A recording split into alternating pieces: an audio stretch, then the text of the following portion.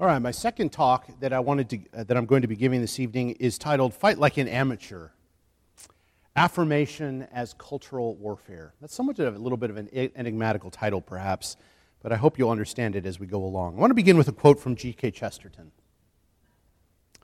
Chesterton said, "The true soldier fights not because he hates what is in front of him, but because he loves what is behind him." I want you to ponder and think about that for a minute. True soldier fights not because he hates what is in front of him, but because he loves what is behind him. As a pastor, I've been thinking about this statement in many different contexts, especially in thinking about pastoring and building young families. I think the strongest children who grow up to be warriors in God's kingdom they fight precisely for this reason. They understand that there is something that they love that is important for them to defend, and so they interpose themselves between the danger, and that thing, the thing that they love. And I think this is an orientation that is increasingly difficult for us to understand in our culture. What do I mean by that? I mean simply that, of course, Chesterton is saying that love is more powerful motivator than hate. That's true. But I think he's saying something more as well. There are ultimate commitments involved in the postures that we adopt toward the way that we fight and why we fight. For instance, in our COVID season, we've seen an awful lot of outrage. Outrage is a motivation that is impossible to argue with. When people are outraged, they're not looking for an argument of any sort. And I think that the fact that our culture so quickly resorts to outrage, and we're outraged literally about almost anything, is indicative of the things that we believe, things that we value, things that we hold. Everything in a culture of outrage is a personal insult. And it's a personal insult because it presumes that everything is subjective. Right? In a world that thinks that there is no real truth, the only thing that can be done is shouting louder than the next man. That's why you can't argue about anything, because there's nothing to appeal to. There's only my perspective and my feelings and my wounds that are more important than yours. And that's why when we say things that offend people's sensibilities, the response is outrage. It's not an argument. It's simply, stop. Don't do what I don't want you to do. And I'm going to shout louder than you shout. Think of the difference between outrage and courage. Courage is strength in the presence of fear. Courage is not about not being afraid. Courage is rather strength even when you are afraid, in the presence of fear. And why? I think the important thing to ask is, why are you strong? Why do you demonstrate strength even when you are afraid and everything in you, at one level, is saying, run away? It's because there is something greater than your fear. There's something good that is being threatened that you are willing to commit yourself to, even at the cost to yourself. Even when fear is urging you to run, you say, no, I'm going to stand, and I'm going to stand because there's something more important. There's something that I need to protect. There's something good that I'm going to defend. It's extraordinarily important. Courage is only possible in a world of truth. And I mean that in truth outside of your own subjective preferences. something that you love as being true and right, that is more compelling than your fear. It's why it's a Christian virtue. But it's why also our age knows so very little about courage. Courage is the true posture of the Christian soldier. So I think this is the reason why it's hard to understand what Chesterton is saying. We fight not because we hate what's in front of us, but because we love what is behind us. I think this is also mirrored in our pursuit of education. Universities have given up largely the pursuit of integrated knowledge that has a core of unity around which all those diverse subjects are united. That's where we get, of course, the idea of a university. And they've focused instead on utilitarian training, largely just pure diversity. Education is increasingly about the pursuit of unconstrained desire, rather than the discipline of desire toward the good. It's giving you what you want. It's interesting, I read an article on the New Yorker many years ago called The Big Uneasy. It was about Oberlin College in New York. And it's a liberal arts college that is completely secular. And it is absolute chaos. I don't know how anybody gets any education done in that college. This writer who's clearly not, this is a very interesting article because it's written by someone who's not religious at all, about a college that's not religious at all. Students increasingly show up on campus knowing already how they can and cannot be approached by their teachers, what they may and may not be taught. They're not showing up to be taught. They're showing up in order to manage the people that are supposed to be their instructors. And that's because the desire of the student is paramount. Not something that the desire of the student should be constrained toward. The student should be a student being taught. The student is now in the position of the driver's seat because his desires, her desires, are the ones that count. And if those desires are countered, well, then, of course, the student is offended in ways that can get teachers tossed out for any number of reasons. It's an interesting, fascinating article. This shift has also been accompanied by a shift in what it means to be fulfilled as a human being.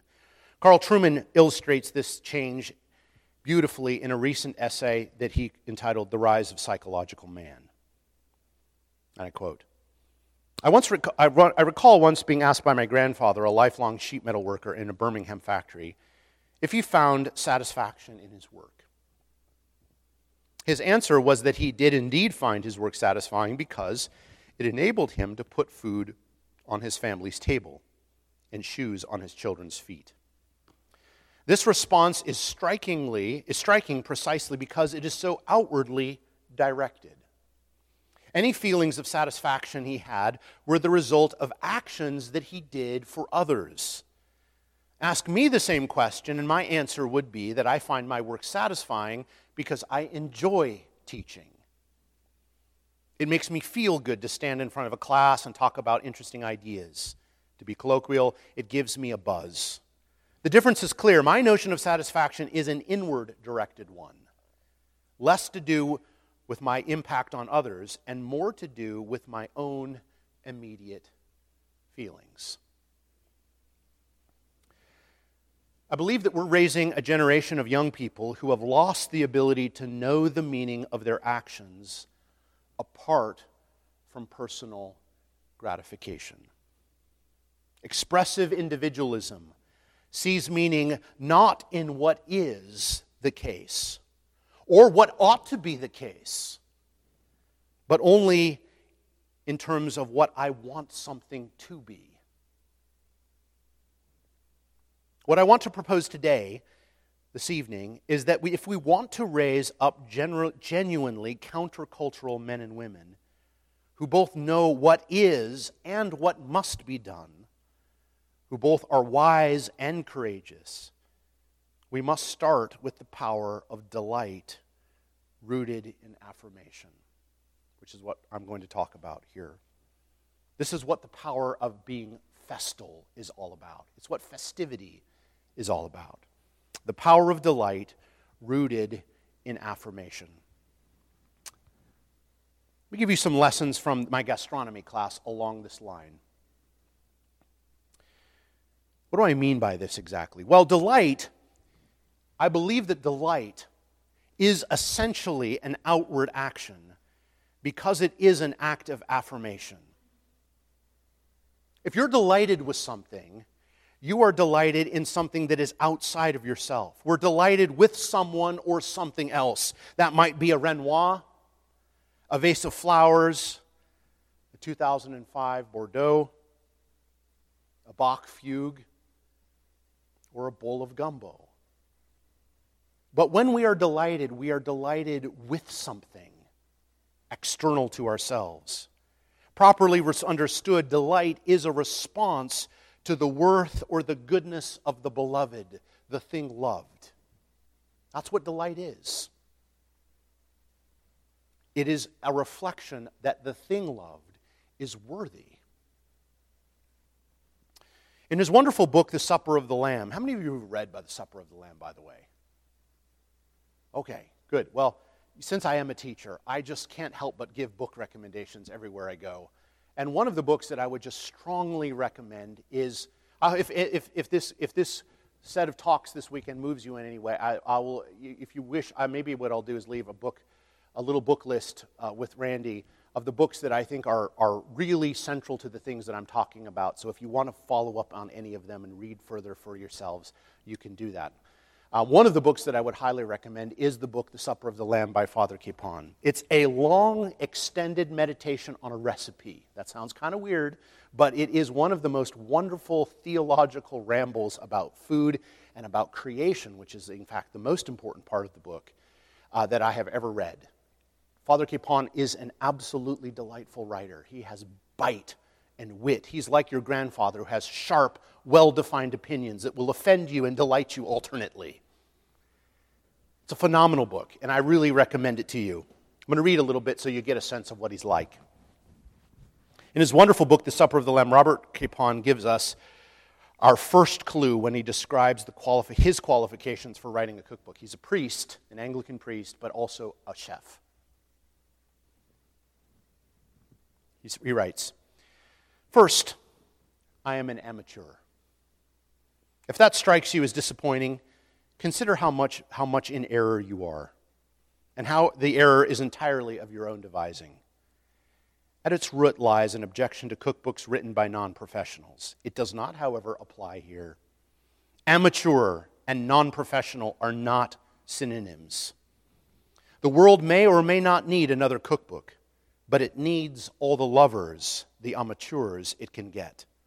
It is a gorgeous old place, full of clownish graces and beautiful drolleries, and it has enough textures, tastes, and smells to keep us intrigued for more time than we have. Unfortunately, however, our response to its loveliness is not always delight. It is, far more often than it should be, boredom. And that is not only odd, it is tragic, for boredom is not neutral, it is the fertilizing principle of unloveliness. In such a situation, the amateur, the lover, the man who thinks heedlessness a sin and boredom a heresy, is the man you need. More than that, whether you need him, you think you need him or not, he is as a man who is bound by his love to speak. If he loves wisdom or the arts, so much the better for him and for all of us. But if he only loves the way his meat browns or onions peel, if he delights simply in the curds of his cheese or the color of his wine, he is, by every one of those enthusiasms, commanded to speak. A silent lover is one who does not know his job. This, then, is the role of the amateur, to look the world back to grace. There, too, is the necessity of his work. His tribe must be in short supply. His job has gone begging. The world looks as if it has been left to the custody of a pack of trolls. Indeed, the world In the world, the distinction between art and trash, between food and garbage, depends on the presence or absence of the loving eye. Turn a statue over to a boor, and his boredom will break it to bits. Witness the ruined monuments of antiquity. On the other hand, turn a shack over to a lover, and for all its poverty, its lights and shadows warm a little, and its numbed surfaces prick with feeling. Capon is saying that an amateur is one who responds to the world with love. He's a lover. And this, of course, implies that the world is worthy of loving. To an amateur, then, to be an amateur is then to affirm that the world is good and worthy of affection. And Capon says that this love is what compels the amateur to speak or to act. By definition, then, an amateur is one who loves the world for what it is. That's extraordinarily important. An amateur is someone who loves the world for what it is. I'll come to that in just a moment and explain why. What's the alternative then? Well, actually, one more thing here. Many of you haven't read Father Capon. So at the very beginning of his book, he begins with the first chapter of the book is on it's a session. It's called the Long Session. And in that chapter, Father Capon says he bids the person who's reading to take an onion and to sit down and spend an hour with an onion, getting to know the onion. Spend time getting to understand it, studying it, observing it, feeling it, then finally cutting it open and examining its various layers and its ridges and how it's composed mainly of water and thin fibers. I have my students read this chapter. He's just a romantic, and it's fantastic. You come away thinking that onions are the coolest thing on the planet. And when I get done having the students read it, I ask them, so why is it that Father Capon has this chapter on onions and how amazing they are? What is he teaching us in the midst of it? And of course, they respond by saying, it's because onions are so cool. But that's not the reason why. As cool as onions are, and they are cool, amazing, that's not why Capon is having you spend an hour with an onion. There's a deeper purpose in mind. He says, man's real work is to look at the things of the world and to love them for what they are. To love them for what they are.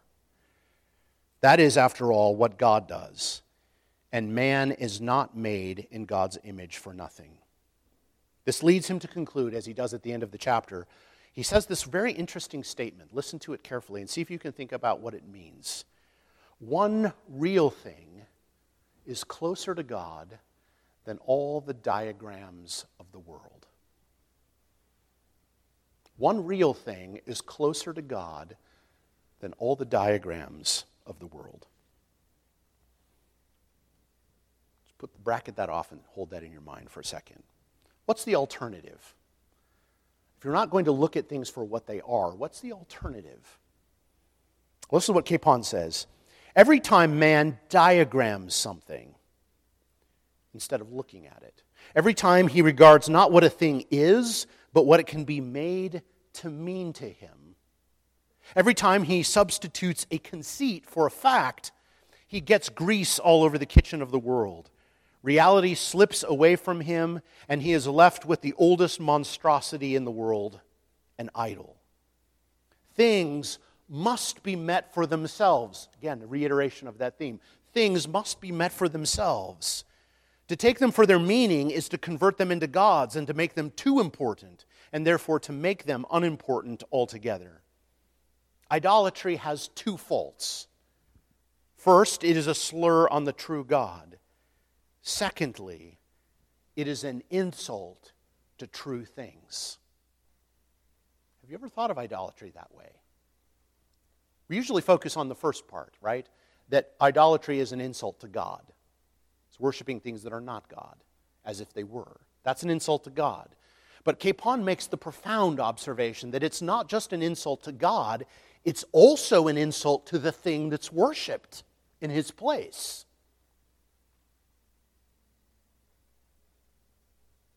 You're turning something not what it is, but you're turning it into something that it's not. And therefore, you're not treating something for what it is, but you're turning it into something that you have made it to be. What Capon is fundamentally saying here is that idolatry is the imposition of meaning. Idolatry is the imposition of meaning on things. It's not recognizing what things are in and of themselves for what they are. It's rather putting meaning upon them that they do not possess. It's a lie about true things. Idolatry is the imposition of meaning. What a thing can be made to mean to me. That's what a thing is. It's what I think it is. It's not what it is. It's what I think it is. Meaning is not something, therefore, that is given, something that you encounter. It is something that is made by us. Meaning comes from human nature, not from God, in other words. It is therefore imposed, it is not received. Now go back to thinking about what he said. One real thing is closer to God than all the diagrams of the world. That's the reason for the chapter on the onion. Capon wants you to come into contact with the onion because the onion is a real thing, not created by you, not given meaning by you. It exists as being an onion whether you're there or not. It is an onion. That may seem sort of redundant. But his point is that it's our job to love things in the world for what they are. And so the task to study the onion is a task to come face to face with something that is not you. You don't have mastery over that thing. You can cut it up and put it into a stew, yes. But you cannot change the fact that it is an onion made by God to be what it is. Your first job as a lover of the world is to receive what God made and to receive it for what it is. Not for the diagramming meanings that you can impose upon it.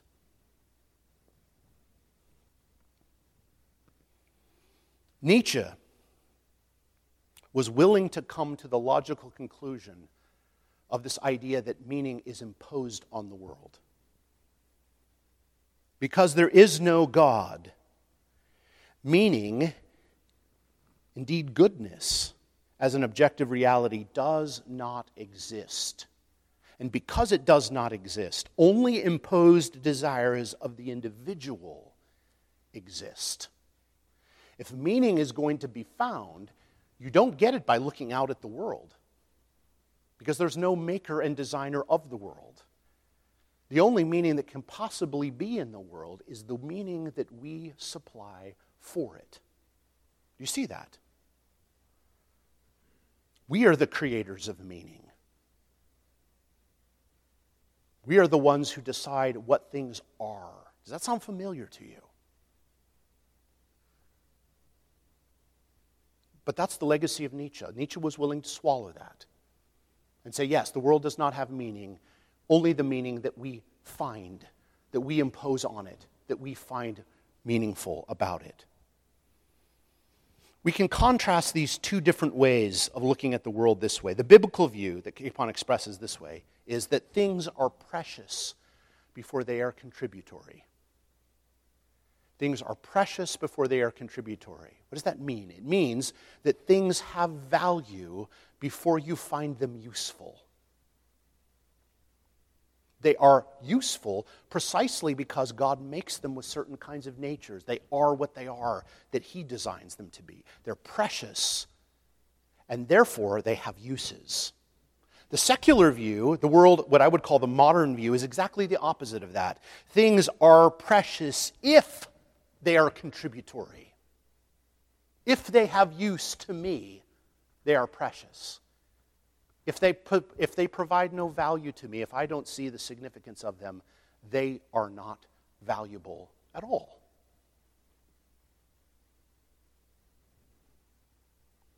Let me put it a different way. If your aging parents are not useful to you anymore, they don't have any value. If the baby in your womb is not something that you want or value, if it's going to hinder your life or cause complications or, heaven forbid, cost you something, it doesn't have meaning. That's why we call it a fetus. And do you understand that on the modern view of life, it is perfectly right to say that? Or right, that's not the right word. It's consistent. If I'm the one who finds value in all things, if I'm the one who decides what things are valuable, if meaning is imposed on the world by me, then what I think is valuable is. And if you think differently, we'll have to duke it out. Which one of us is stronger, ultimately?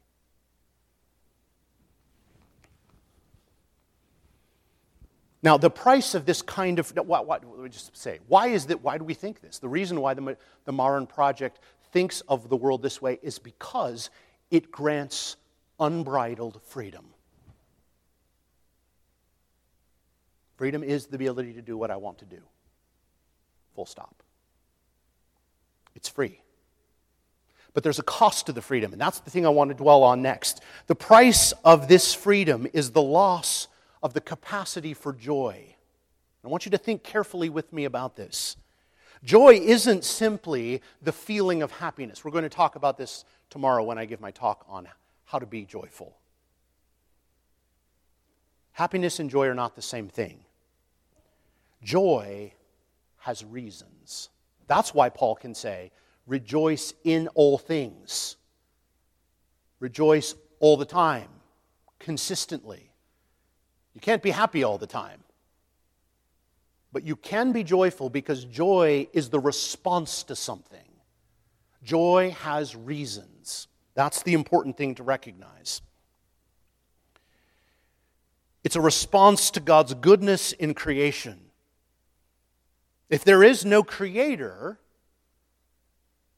then there is no reason for joy because the world is not good in and of itself. Nietzsche really understood this. I admire Nietzsche a great deal. He's one of my favorite philosophers because I think Nietzsche saw the world from his perspective. He took his whiskey straight. He didn't water it down. Nietzsche understood this very well. Listen to what Nietzsche said. If it be granted that we say yea to a single moment, then in so doing, we have said yea not only to ourselves, but to all of existence. To have joy in anything, one must approve of everything. If one is to have joy in anything, Nietzsche says, you have to have joy in everything. Because if you have joy in something, it means the thing that you have joy in is good. It has meaning apart from you, the one who imposes meaning on it. And if you affirm one thing,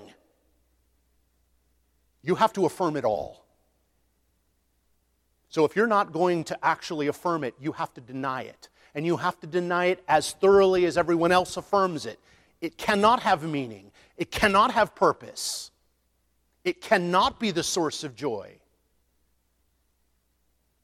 If you have joy in one thing, the game is up, Nietzsche says. That's how significant it is. And this is why Joseph Pieper, in his wonderful little book on festivals called In Tune with the World, A Theory of Festivity, another book that I highly commend if you haven't read it, says that the festival spirit is this, in its essential core, is nothing but the living out of this affirmation. The affirmation that the world is good and that God made it good.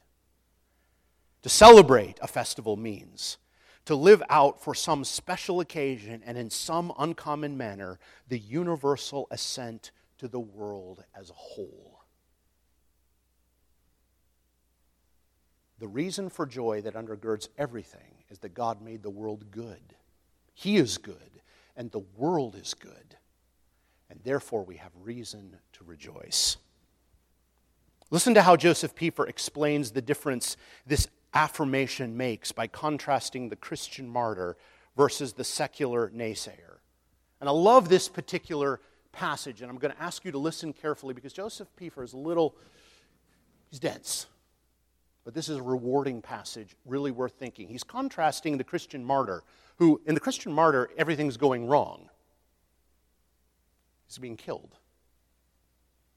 On the other hand, the secular person who has everything, he's not martyr at all. So we take the Christian on his worst day, and the secularist on his best day. And this illustrates the contrast well.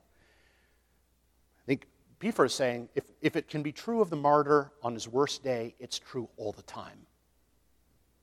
Listen carefully. Such affirmation, the affirmation of the world as good, is not won by deliberately shutting one's eyes to the horrors of the world. Rather, it proves its seriousness by its confrontation with historical evil.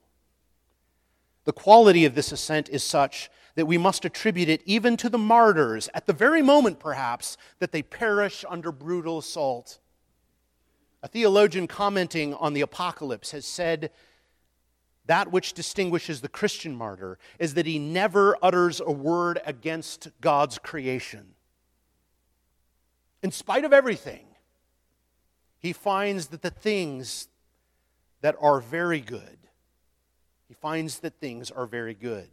Therefore, in spite of everything, in spite of his own situation, he remains capable of joy and even, as far as it concerns him, of festivity. The martyr never utters a word against creation. It's good. And that means that even on the worst day of his life, he can still rejoice and he can still be festive because it is still true. Whereas, on the other hand, whoever refuses assent to reality as a whole, no matter how well off he may be, is by that fact incapacitated, either for joy or for festivity.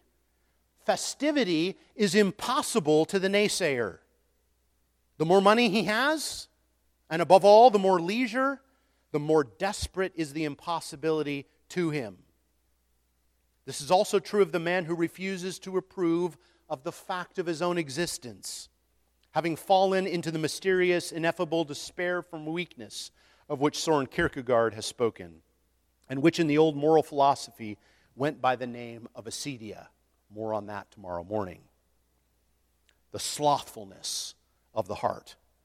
It is a refusal regarding the very heart and fountainhead of existence itself, because of the despair of not willing to be oneself, to acknowledge one's own creatureliness, which makes man unable to live with himself. He is driven out of his own house, into the hurly-burly of work and nothing else, into the fine-spun, exhausting game of sophistical phrasemongering, into incessant entertainment by empty stimulants. In short, into a no-man's land, which may be quite comfortably furnished. I love that image.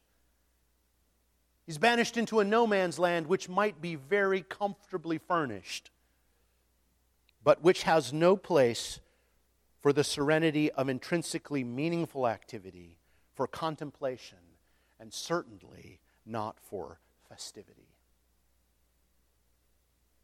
On the best day, the secularist has no reason to rejoice. And the more luxurious his situation, the more acute the problem. Creation isn't good. The world is not good. Things are not good unless he himself finds them so. Which means he has no real reason to rejoice in anything. And this is why there is true freedom in the biblical view of creation that affirms there is meaning to the world long before you and I show up. Isn't it wonderful that man was made on the sixth day? I love that. For 5 days of things being done and being spread out, the sea being full of sea creatures and the sky full of birds and all the plants and everything. And man's not there to watch any of it. Not there to approve or disapprove. Nothing. God did it. Yes, it's going to be given to man as a gift, but God delights in the Sabbath and surveys all of his work and finds it delightful because it's good. He pronounces it good. And because it's good, it is the source of continual joy and delight for men. It's precious before it contributes to anything. That's the biblical doctrine of creation. And it is the secret, I think, in our culture, the secret to fighting, winning warfare for people who don't actually believe that creation has any meaning at all. The thin, vacuous ennui of our time in particular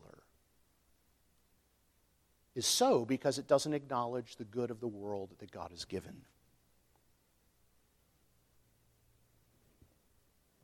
There's a reason why James says, "Let every man be quick to hear and slow to speak." There's a lot to hear, it turns out.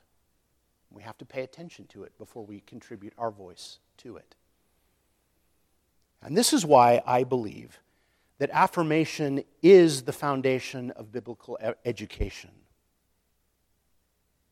Next to God, creation is our dearest friend, created to reveal the glory of God and to teach us about him. One of the things I love to tell my students is that this is why the Bible is so full of the world. For instance, Psalm 1 tells us that we can learn a lot about righteousness by looking at trees. The righteous man is like a tree firmly planted by rivers of living water that yields its fruit in its season and its leaf does not wither. You can learn about righteousness by looking at trees. Trees manifest what righteous men are supposed to be like. The Bible's shot full of that kind of thing. The more we study and learn about the world, the more we come to understand and appreciate the God who made it, because he made it. Just step back from that and realize one of the greatest gifts about creation is that we had nothing to do with it. It was his idea. He designed it the way it is, and he gave it to us. And our first job, Capon says, is to learn to love it like he does.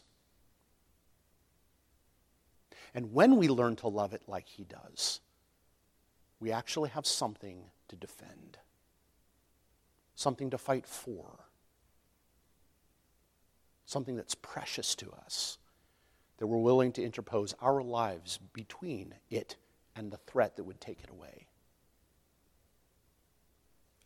So I believe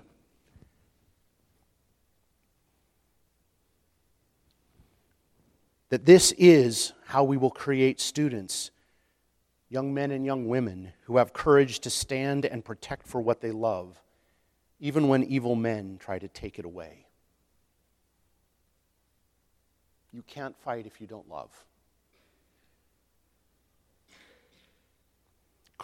Christian cultural leadership must be rooted in the love of what is good. Instilling this kind of love and the freedom it entails is one of the greatest purposes that we have as people who are called to raise up the next generation in the fear and admonition of the Lord.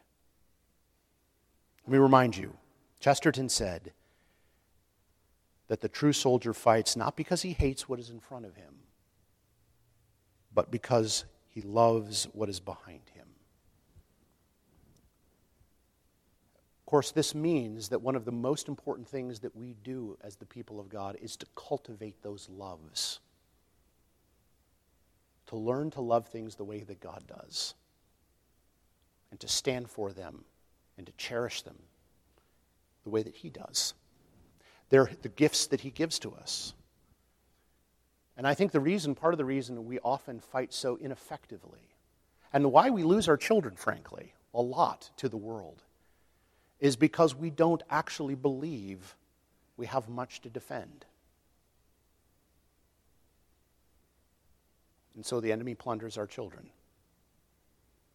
Christians would do a much better job, I believe, in raising up children that have the resistance to a culture that tells them lies about the world if they love what God has given them and they've been cultivated, trained, and taught how to love that world and to see it as their inheritance, to hold on to it, and to protect it against the lies that are being told about it by the world around us. They would see the hollowness of those who don't believe the world has any thickness or being or meaning as being lies that enslave, that make you poorer rather than richer. Kids that know that in their bones, young men and women that are ones that will go to fight the enemy, and they will do so with confidence because they know their inheritance.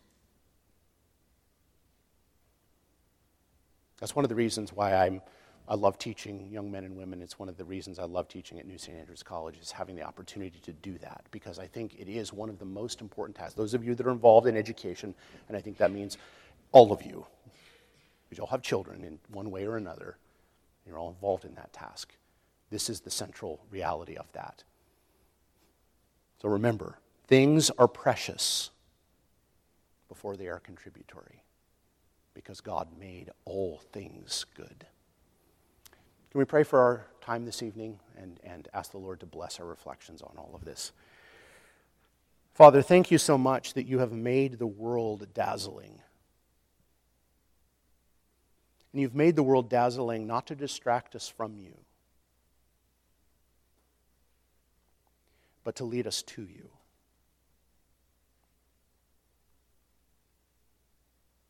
Thank you, Lord, that in Christ, the God-man, you have restored the world and made it our friend. And Father, I pray that you would teach us how to value and to care for and to pay attention to the good things that you have given to us. I pray that you would help us to cultivate a love for them for what they are, and that you would guard our hearts from imposing false meanings on them.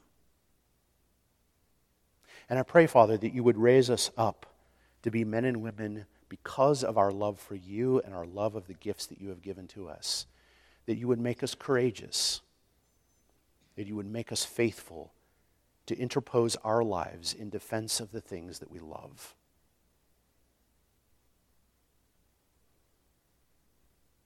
I pray that you would use our efforts, Lord, to change our culture, which is rapidly running away from you into the desolate wilderness of nothing. And you would bring them back so that they might sit at the feast and taste and see how gracious and good you are. Thank you for all of these things. Please bless them to us, Lord. May we be hearers of the word, doers of the word, and not merely hearers only. And we ask this in Jesus' name. Amen.